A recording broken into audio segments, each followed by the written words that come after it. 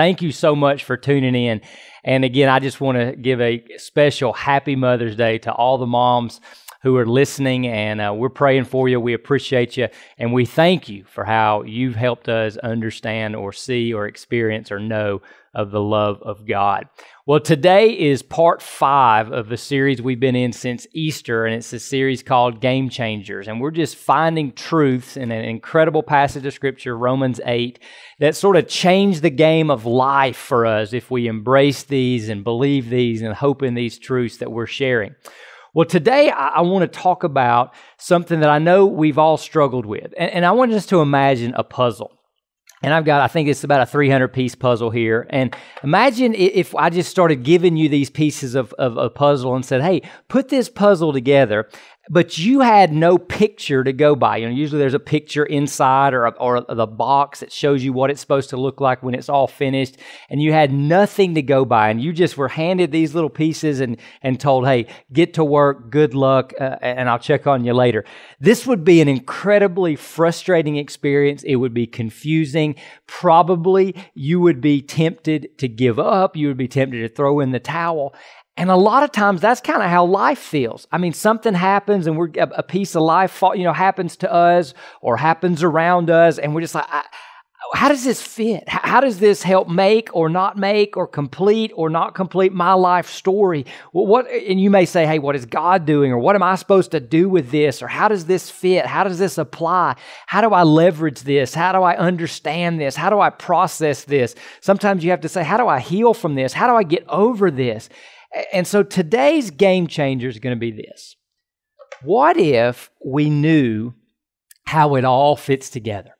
What if God gave us, because thousands of things happen to us, right? What if God would show us the big picture, or at least give us some inclination or some understanding of how eventually all this stuff is going to fit together and make a complete picture that is beautiful, that is amazing, and that is glorious.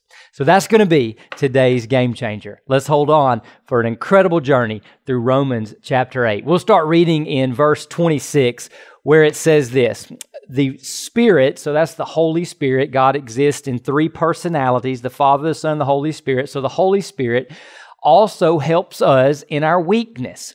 Now notice how he describes our weakness. He says, because we do not know what to pray for as we should, but the Spirit Himself intercedes for us with inexpressible groanings. We've learned in this series that God's greatest work is in us, and that God wants to speak His Spirit to our spirit, and His Spirit wants to indwell us and communicate with us and share things with us.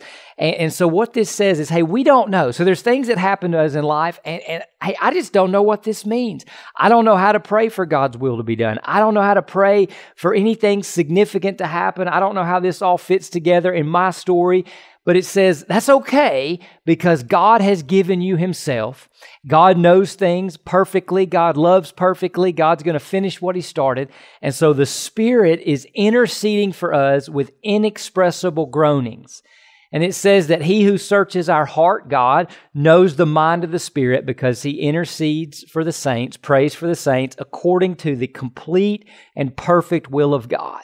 And we would all confess, I don't know the perfect will of God in every situation. I don't know if God caused this or allowed this. Sometimes I don't know if God wants me to suffer through this and endure, or if He just wants to remove this. I just don't always know, but the Spirit does. And so as we're searching for this game changer of how all this stuff fits together, let's just say this at the beginning. It's okay not to know, as long as we trust the one who does. See, I think sometimes we believe that everything is contingent upon us understanding and us having a specific and logical and reasonable understanding of what does this mean and where does this go? And we're just starting the conversation with, hey, God's with you, God's praying for you, and God's will being done in your life is not dependent upon our perfect understanding. Now, with that, the Word of God goes into one of the most amazing verses of the Bible. It's my wife's favorite verse, her life verse. Many of you may have heard it. Many of you may know it. Romans 8:28.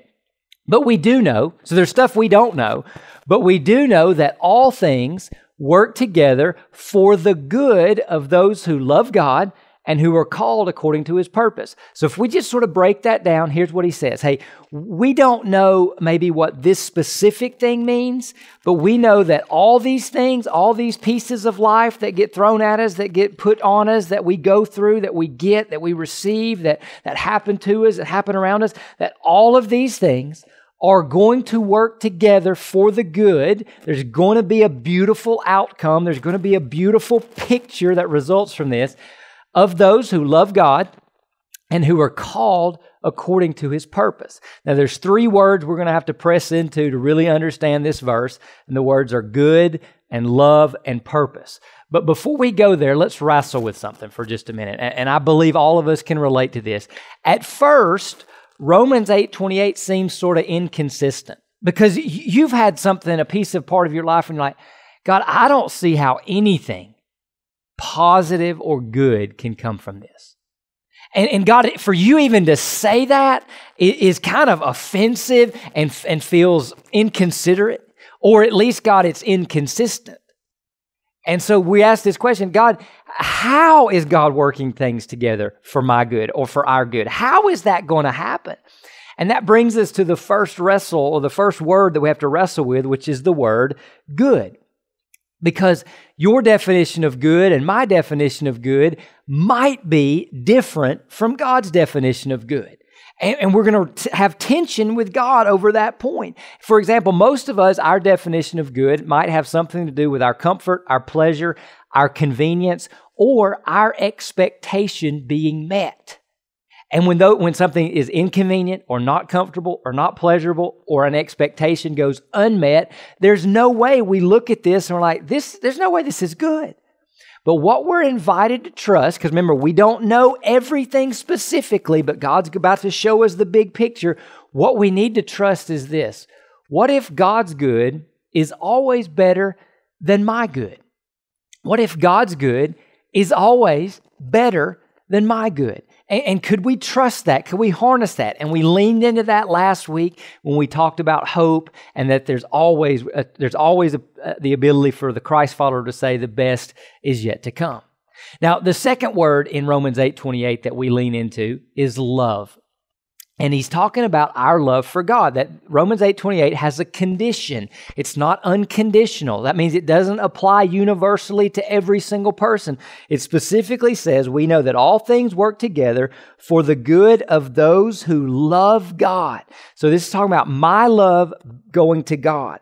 Now, notice that our love is a response to something, because it says those who love God, those who are called according to his purpose. So called, God invites us, God brings us, God woos us, God draws us to himself, to a place where we love God back. So my love for God in Romans 8:28 is a responding love. So the question we have to ask right here is, have I ever responded to the love of God? Have I ever said yes to God's love for me? Now, how do we know God loves us, and how does God call us? God calls us and shows us his love for us by putting his son on a cross instead of us and for us, so that we can be adopted into his forever family and be part of his kingdom and become the home to his Holy Spirit. So have we ever said yes to God's yes to us? Because Jesus on a cross and the empty tomb that resulted 3 days later is God looking out at sinful, fallen, broken humanity and saying yes to them. But we have to respond to that love. John 1:12 says it this way: to all who did receive him, that's Jesus, who believed in his name, his character, who he is, what he did, he gave the right to become children of God. So we understand that, have I responded to God's love? And if I have, then the Romans 8:28 promise that all things will work together for my good applies to me.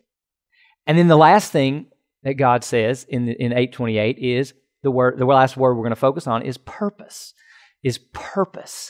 And so the beautiful thing that we embrace, and if you were listening last week or watched last week, we talked about frustrations, and we talked about creation groaning and our bodies groaning and the world being broken.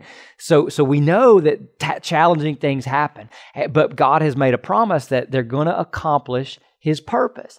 And so here's a way we can think about Romans 8:28. that long before you and I face a problem, God has a purpose. God has a purpose. And so when you tie all these things together, you begin to understand that God is working things out for good of those who love Him and have been called according to His purpose. Now, we have to make a distinction. There is a difference between understanding the reason for something and accepting the purpose of it. See, reason wants to know, why did this come to me? Why did this happen when it did? There's a difference between knowing the reason and accepting the purpose. And so sometimes we don't get a logical explanation. Sometimes we don't get something that makes sense to us or fits the context or fits our limited, finite understanding. But God's going to show us the big picture, and God's going to give us the purpose. And so what we're invited to lean into is that this God has an ultimate and loving purpose for all of His kids who have said yes to His yes to us in His Son, Jesus Christ. So, something hurtful can come to you, and something bad can happen to you. And you don't have to have a logical reason for it. And you don't even have to like it. But you can look at this thing that you don't understand. You can look at this thing like, I just don't know, but I know that God does. I know that God's... And you can say, listen, this is coming to me. This has come to my life. And a good God is going to bring good from this because I know that God loves me because I've said yes to His love to me through His Son, Jesus. I don't have to like it. I don't have to love it. But I do understand there's a bigger purpose behind it, and it will all make sense, and it all is going to fit together some way, somehow, under the sovereign, gracious love, power, and purposes of God. Now, Paul shares with us in verse 29 exactly what this purpose is. It says this, for those that He foreknew, so those God knew ahead of time, those He foreknew, He also predestined, or He purposed beforehand. So God knew in advance and purposed in advance to be conformed to the image of His Son, to be made like His Son Jesus, so that He would be the firstborn among many. God's building a family, God's building a kingdom among many brothers and sisters, that we get put into the family of God. Now, I know the word predestination and foreknowledge of God has some confusing connotations and people debate it, but in the context and the tone of this passage, here's what it means. That God's foreknowing people and predestining, knowing ahead of time, purposing ahead of time, those are not about arbitrary choices, but rather they're about purposeful love. That God's love is moving things forward with a purpose, and God's love is advancing forward to a purpose. And so here's the beautiful thing that we understand about God's love. Because He knew in advance, He purposed in advance, that God's love for you and I is absolutely and unequivocally forever. Now, we got to sit on that for just a minute, okay? So when this little thing comes at us, this is not evidence that God doesn't love me. In fact, it's ultimately going to be evidence of how God does love you because He brings it through to a culminating, ultimate, penultimate, forever purpose, all under the umbrella of His love and His grace and His sovereignty. Now, most of us don't understand God's love or love in the context of forever. We understand this. I love you when you make me laugh. I love you when you help me. I love you when you do this. We understand that. Or I love you because. I love you because of your sense of humor. I love you because of your personality. I love you because you helped me through a hard time. God's love is just, I love you. Forever.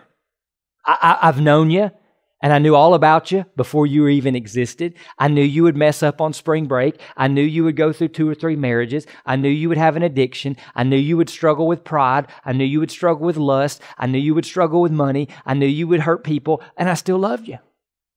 So imagine when you understand God's love being forever, this is so mind-boggling and so beautiful. Imagine like you got a married couple, and they're like going for a walk along the beach or something, real romantic. And the wife just turns and looks at her husband and she says, I just love you. Now, when she says that, does she mean, let's do option A, option B. Does she mean option A, I love you because I love your smile, I love how you love the kids. I love how you give me, good, cool little gifts on Valentine's Day and our anniversary. I love you because you're easy to talk to. That's option A. Or is it option B? I love you because you sometimes have halitosis and body odor, and you sometimes forget to put the toilet seat down in the middle of the night, and it causes me problems.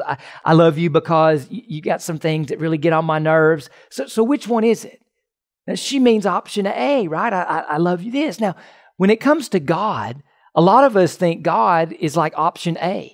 That he's looking at you and I saying, man, I love you and I'm incomplete without you. I love you, Matt, or I love you because, heaven wouldn't be heaven if you weren't in it. I love you. And it's almost this therapeutic, Dr. Phil, feel good kind of love. When God looks at us and says, I love you, he's saying, I love you in spite of the halitosis of sin, in spite of the fact that you do things that are offensive to my holy character, I still love you. I still have a purpose for you. And through the cross and through my son Jesus, I still call you to be one of my sons and daughters, and I've paid the price to adopt you. I've paid the price to put my spirit in you, and I've paid the price so that no matter what happens to you, if you love me back and respond to my love, it's going to all fit together, and it's going to fit together in a beautiful portrayal of my son. So God's forever purpose is to take people that respond to his love and then to conform them so that they begin to look more like Christ. So God's love is purposeful. God's love has a goal. God's love has an aim, and it's conforming us to Christ. And there's never been a happier person than Jesus. And so when God wants the best for you, he knows the best for you is to make you more like his son. So here's what he's promising, is he will use all things to do one thing. And that is to make us more Christ-like. And that would be the most beautiful, loving, making us happy thing that God could do. And so what God does is he pulls out of God's word and he says, look, life seems random and none of this stuff seems to fit together, but let me just show you where it's all going. And he holds up this beautiful picture, like people putting a puzzle together. Oh, and that's where that goes. Oh, that's how that's working. Oh, that's how you're making me more like Jesus. Oh, that's how you're making me more patient or more loving or more hopeful. Oh, so in this COVID-19 situation, you will miss something if you're not looking for how God is wanting to use this all thing to do that one thing, that loving thing, which is to make you more and me more Christ-like. And Paul continues to take this to a culminating, climactic conclusion. So he says, okay, and those whom he predestined, purposed ahead of time, he also called, he invited. How does God call? He calls through the gospel, Jesus in for us, Jesus instead of us, Jesus dying in our place. And those who he called, he also justified. That's a legal term, so that's paying the penalty for our sin debt and our sin problem. And those whom he justified, he also glorified. Now, this hasn't completely happened. That glorified means, man, the picture finally is starting to look like Christ, and finally it's starting to all fit together and come together. But when he says it, notice he says it almost in a past tense. So even though it hasn't happened, by God's word, it's going to happen. It's going to happen. And so the third part of the description of God's love we get is God's love is advancing. God's love is moving forward, and it can't be thwarted. There will never be this piece that isn't covered by Romans 8:28, Romans 8:29, Romans 8:30, because it says all things will work together. So nothing's going to slow it down. Nothing's going to stop it. Nothing's going to be, there will never be something that happens to someone who loves God back where, just throw this one out. No, it will all fit together and advance to this glorious, climactic, satisfying, amazing conclusion. And it's almost like Paul stops and kind of has a moment of awe and a moment of wonder and a moment like a pinch yourself moment. Is this really true? Is this really happening? And look what he says in 8:31. He says, "What then shall we say to these things?" In light of what we talked about, that all this random stuff is going to work together for good. That all this stuff that happens, that I just don't know what to do about this, I don't know how it works, I don't know how it fits together, God's going to make it work. God's going to fit it together. We'll look back and say, I hated it when I went through it, but I see how God used it for my good. Praise God. Thank you, God. So he says, what do we say to these things? And this is where I want to stop and just say this to all of you who are listening. No matter how you're listening, you're on demand, you're online. Do you believe what I'm about to say?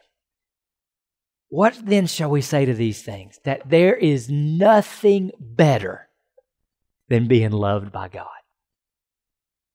Because Paul just takes this as a given. Paul, who was beaten, who was shipwrecked, who would ultimately die for being a Christian, there's just nothing better. There's nothing more I can say. There's nothing more that God can do. There's nothing more that God can give to convince me or show me or prove His love for me. So instead of something like this coming into our lives and us being like, oh, this is exhibit A, that God's not loving or God's not good or God's not powerful.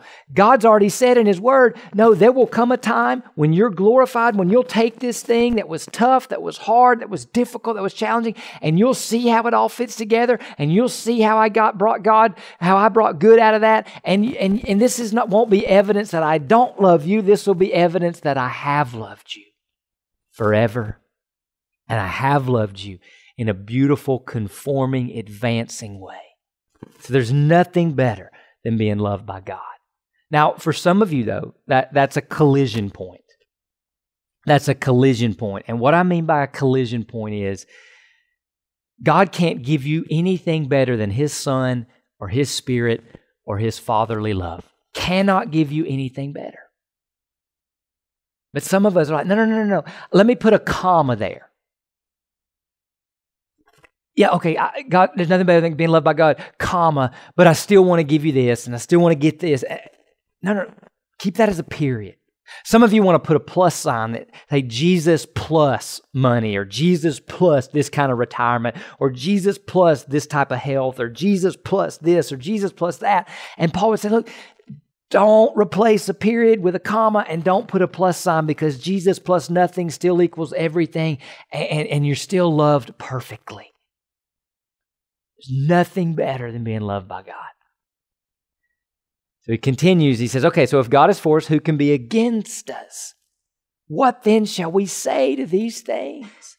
And what he's saying ultimately now is, if God is so much for us, then God's love is absolutely conquering, or God's love is overcoming, or God's love will just overcome lesser loves and overcome evil and overcome anything that was arrayed against us. And so we understand that God's love is conquering. Now, at this point, I just want to stop and say, I think some of us, our greatest problem and our greatest challenge is we just don't let God love us.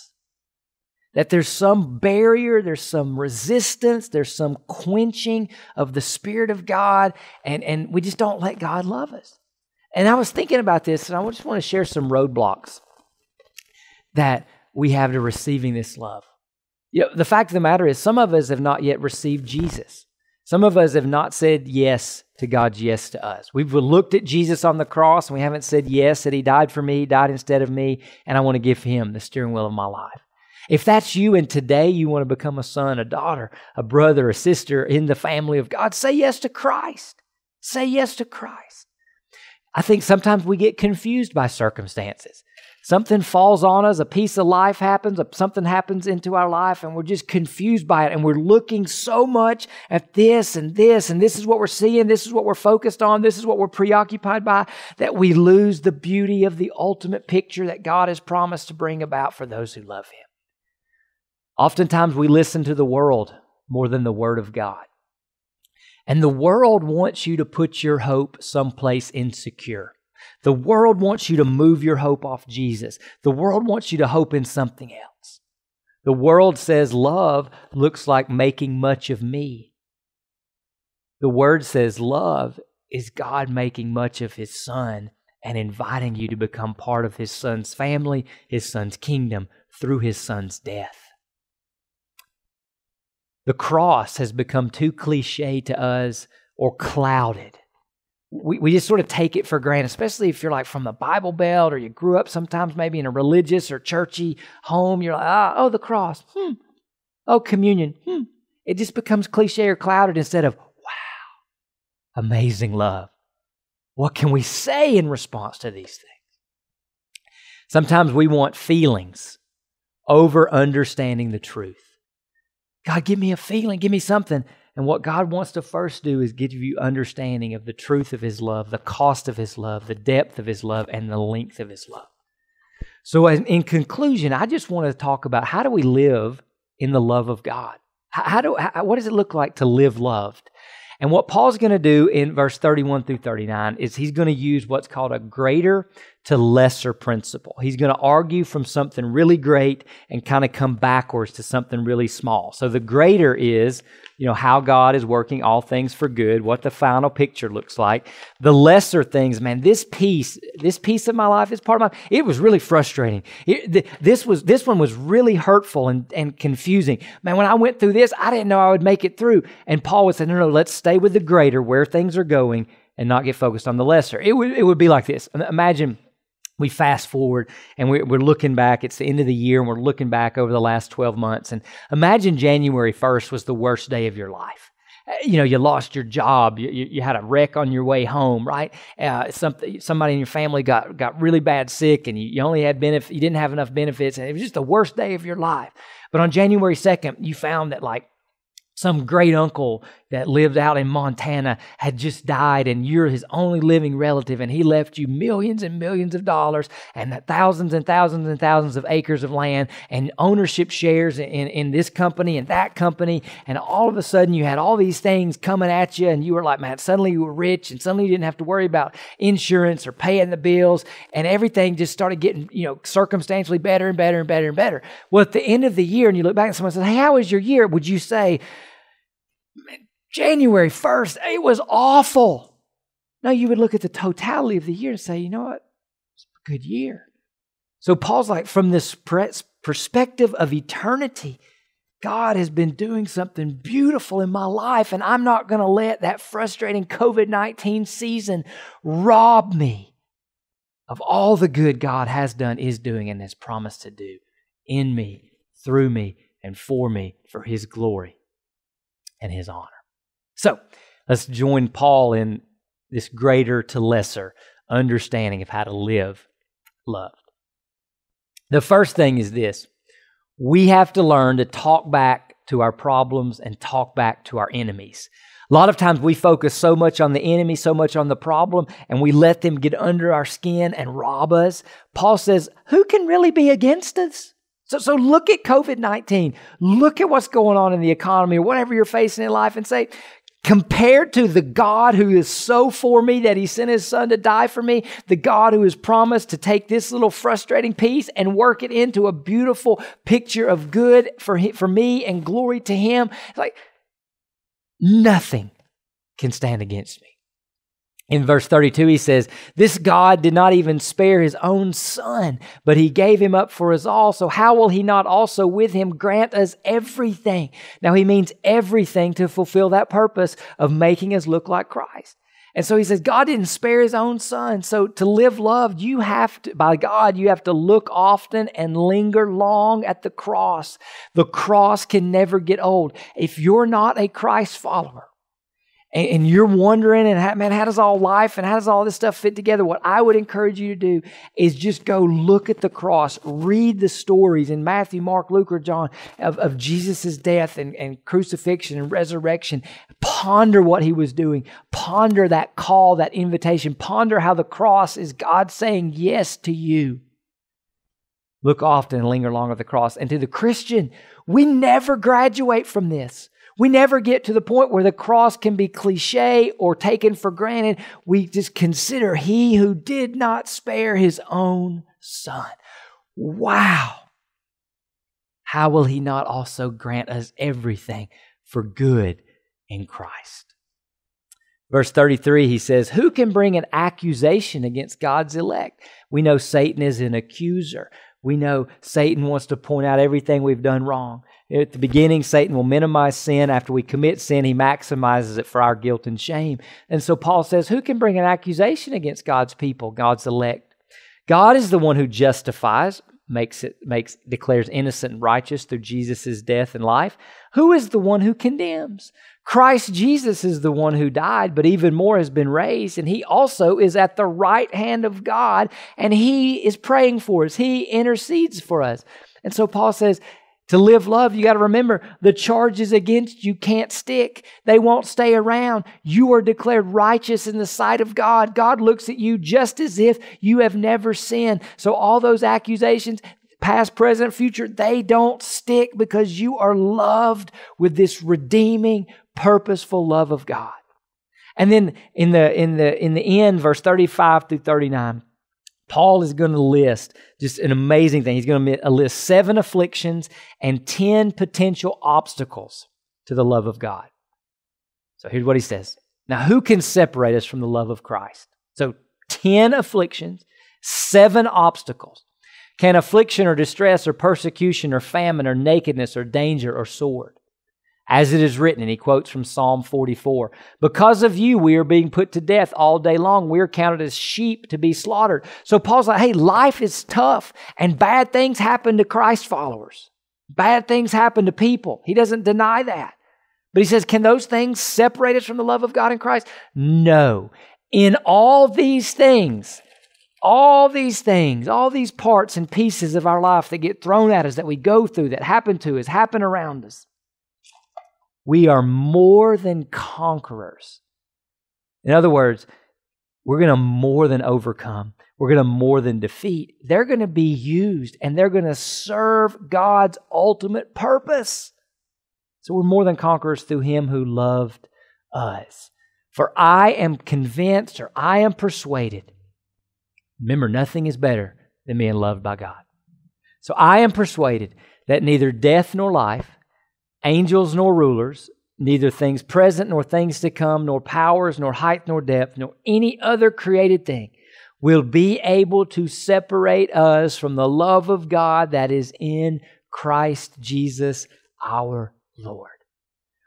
Can you imagine if you wrapped up your online, on-demand experience with us and you were persuaded of that?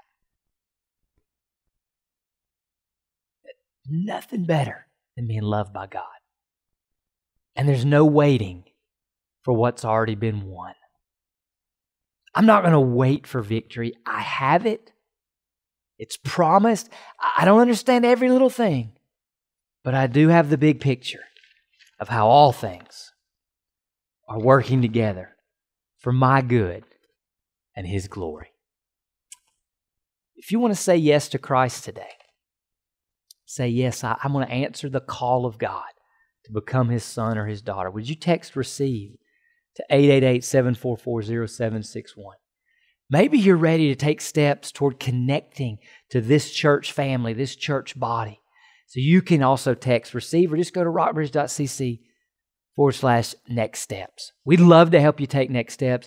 If you've got questions, we'd love to have a conversation with you. You can still text RECEIVE to that number that's on the screen.